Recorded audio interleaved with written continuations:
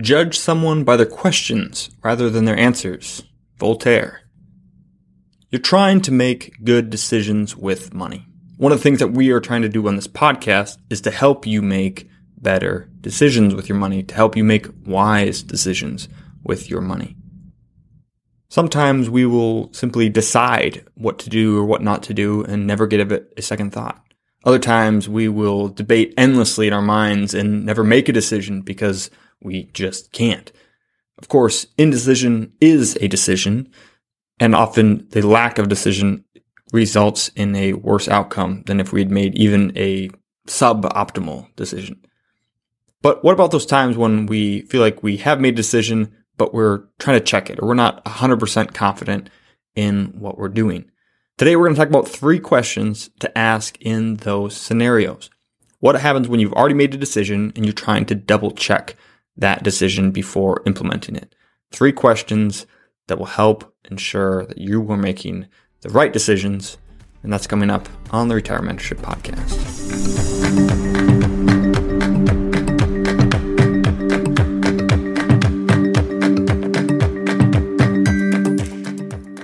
3 questions for better decisions. These are adapted from a podcast I heard by Carl Richards. I couldn't find the podcast, otherwise I would link directly to it.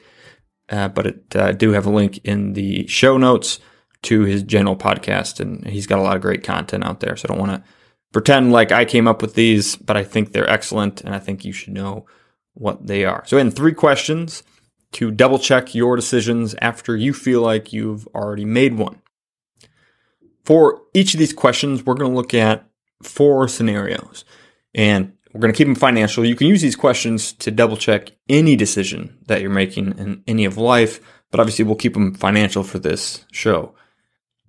Let's assume we're trying to decide on 4 different items and that we've come to the following answers. So the first scenario is, should I speculate on this investment? You have some opportunity, you've heard some things, you've done some research on putting money not quite into an investment, right? Because we don't have a proven track record like we do with, equity investing or real estate investing. So maybe fall more in the speculation category. And if you don't know what I'm talking about, I'll leave a link to the difference between speculating and trading and investing. Let's say you have an opportunity, you evaluate it, and you've decided, yes, I should commit money to this investment, the speculation. And so that's the decision, and you're trying to double check that, right? Or, you're wondering, should I buy life insurance?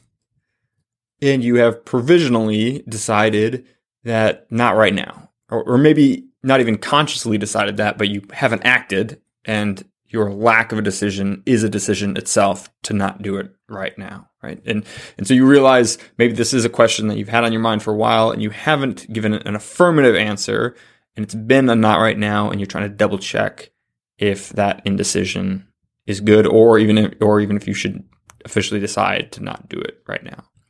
Or in the third scenario, we'll look at, should I complete my estate plan? Do I really need this? And you've answered, I'll do it later. So it's the answer you're trying to double check. And in the fourth scenario, should I pull my money out of the equity market? It's going down. Should I take it out, cut some losses, wait for things to even back out, for this crisis to be over? And you've answered, I think so. I think I should pull this out. And that's the answer you're trying to double check with these questions. So here's the questions, and we'll go through the 3 questions, and then we'll hit each of the scenarios with those questions. So question number 1 is, what is the best that could happen if I'm right? The answer, you've already made the decision, and now you're double checking that. And so what is the best that could happen if I'm right? And the second question is, what is the worst that could happen if I'm wrong? Right, so first question, what is the best that could happen if I'm right? And the second question, what is the worst that could happen if I'm wrong? And then the third question, have I ever been wrong before? Have I ever been wrong before? Let's look at those 3 scenarios again, and we'll apply some hypothetical answers. I'm just going to answer in the I format, but answering hypothetically how we might do this and the decision that we've made, and how we would work through these questions for each of these scenarios. In the first scenario, should I speculate on this investment? We've decided, yes, we've done a lot of research. It seems really good. It seems like it's likely to pay big time. And so you ask, okay, I think I should do this. What's the best that could happen if I'm right? And, the investment could take off. You could earn 20 to 30% annual returns instead of the common, 10% trendline returns of the general equity market. And based on all that, you think this is a great decision. Right? The best that could happen is I could make more money than I would otherwise make working my investment plan. So what's the worst that could happen if I'm wrong? Well, the speculation could go to zero. There isn't a proven track record. There's some evidence that it could be good in the future, but there's no evidence that it has worked in the past because it hasn't. It doesn't have the same track record as an investment. That's why it's a speculation. And if I'm wrong, it could all go to zero, and I could lose every dime I've committed to this speculation. And then question number 3, have I ever been wrong before? Yeah, last time. Yeah, I guess when I really think about it, I've done this before. This time it feels different. It feels like this is a more sure thing than the last time I tried speculating. I didn't call it speculating then, but I've been listening to the Retirement Mentorship podcast, and I realize this is speculating. But I was confident last time too. And so I have been wrong on this before. Right? So there's the best that could happen. I can make more money than I am otherwise making. The worst is that I could lose all my money, and I have lost money before. And so how might this change? How might applying these 3 questions to this scenario change the decision? And perhaps after asking these questions, we decide not to do it at all. Or maybe you still want to because of all the evidence that could, but when you really think about the downside and the fact that you've lived that before, maybe you decide to decrease the amount you were going to put into the speculation to the amount you're willing to lose and no more, and just put the rest in your equity investment plan. And so that's how double checking your decision in that scenario might impact the ultimate decision you make and the one that you implement. Scenario number 2, should I buy life insurance? We've decided not now, either consciously or unconsciously. And so what is the best that could happen if I'm right? If I'm right and not doing it right now, what's the best that could happen? I could save $50 a month and enjoy more entertainment, right? Obviously, how you would be answering this question would be different based on your situation. But in the hypothetical scenario here, I could save $50. And what's the worst that could happen if I'm wrong? I guess I could die unexpectedly, and my grieving family would be in a tight pinch with no money because they're expecting me to make the money. Okay. Have I ever been wrong before? Yeah, a bunch of times. I guess, I never thought I'd be in this career field. Never thought I'd end up here, but here I am. So maybe I'd be wrong about this too. And how might these questions then change that decision? So perhaps in your case, you decide, you know what, it's $50. I'll suck it up. I'll get the coverage. You're right. The downside is worse than the upside. And so I'm going to change that decision. Scenario number 3, should I complete my estate plan? And you've decided that you'll just do it later. And then you ask these questions. What's the best that could happen if I'm right? Well, the best that could happen if we decide to delay doing an estate plan is that I could save time and money. I don't have to do the estate plan now. I don't have to meet with a planner. I don't have to meet with an attorney. I don't have to put in the work to think about who I should name in my will or in a trust, or who I should designate as a trustee or as a power of attorney. I don't have to do any of that. And I don't have to pay the hundreds of dollars or maybe thousands of dollars that it takes to get it done. So that's the best that could happen. What's the worst that could happen if I'm wrong? Well, I could, again, die unexpectedly, and my family would have to sort out this huge mess and pay lots of money to attorneys and taxes. Probably more money, now that I'm thinking about it, than it would cost to actually just get it done, and certainly a lot more headache. Have I ever been wrong before? Yeah, I guess I never thought I'd live here, but here I am. So life doesn't always work out the way that I plan. Makes me think. How might that change my decision on getting an estate plan? Maybe you decide, you know what? At the end of the day, a whole bunch of what I have is going to pass to my kids. I'm not going to spend down everything I have in retirement to nothing and then leave them $20.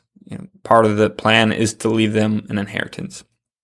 And an organized inheritance that comes from an estate plan is going to be worth more than paying a couple $100 now to get it done correctly.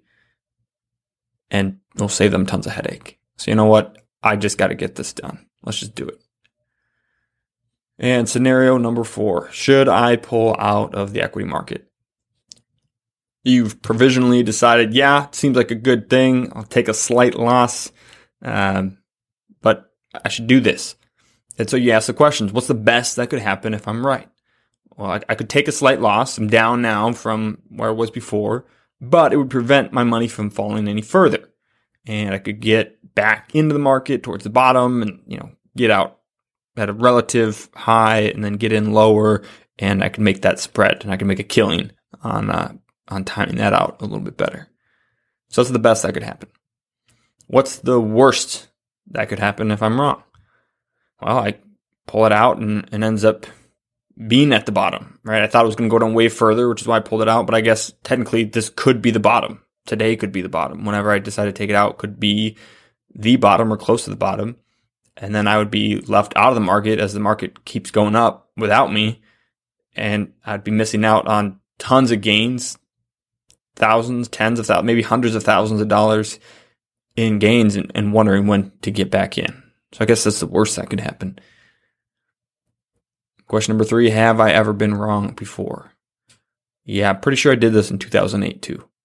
I don't think I got in when it was low. I pulled out for sure, not at the top, somewhere down the slide. It wasn't at the bottom, but it was down there, and I don't think I got in when it was any lower. Pretty sure I lost a bunch on that one. And so how might these questions change that decision? Perhaps you decide, you know what? I know that I'll have great long-term returns if I just leave it alone. If I don't mess with it, if I don't touch it, I know that there's volatility. And if I just leave it, I'm going to have great returns. It's time to start believing that. I've got a plan. I know the plan will work if I don't mess with it. Any changes that I make, the deviations will probably only make it worse. I'm going to leave it. I'm going to stick to the plan and stop watching the news and stop checking the account and just let it do its job. So that's the questions, right? And those are all hypothetical answers. For the record, I don't speculate personally with my own money. I've got all my life insurance estate plan, and I don't ever pull out of the market. And those are the questions. What is the best that could happen if I'm right? What is the worst that could happen if I'm wrong? And have I ever been wrong before? So before you make changes to your investment plan, right? Or before you drop an insurance or add one, or before you make some of these bigger financial moves, after you feel like you have a good decision, just double check your answers. Because maybe you had said, hey, should I buy life insurance? And you decided yes. Okay, what's the best that could happen if I'm right? Well, it seems weird, but I suppose the best that could happen is if I were to die, then my family would have tons of money that I would be taken care of, and I'd leave a legacy of, even though I wouldn't be here to take care of them, I would at least still be taking care of them even while I'm gone. Okay, what's the worst that could happen if I'm wrong?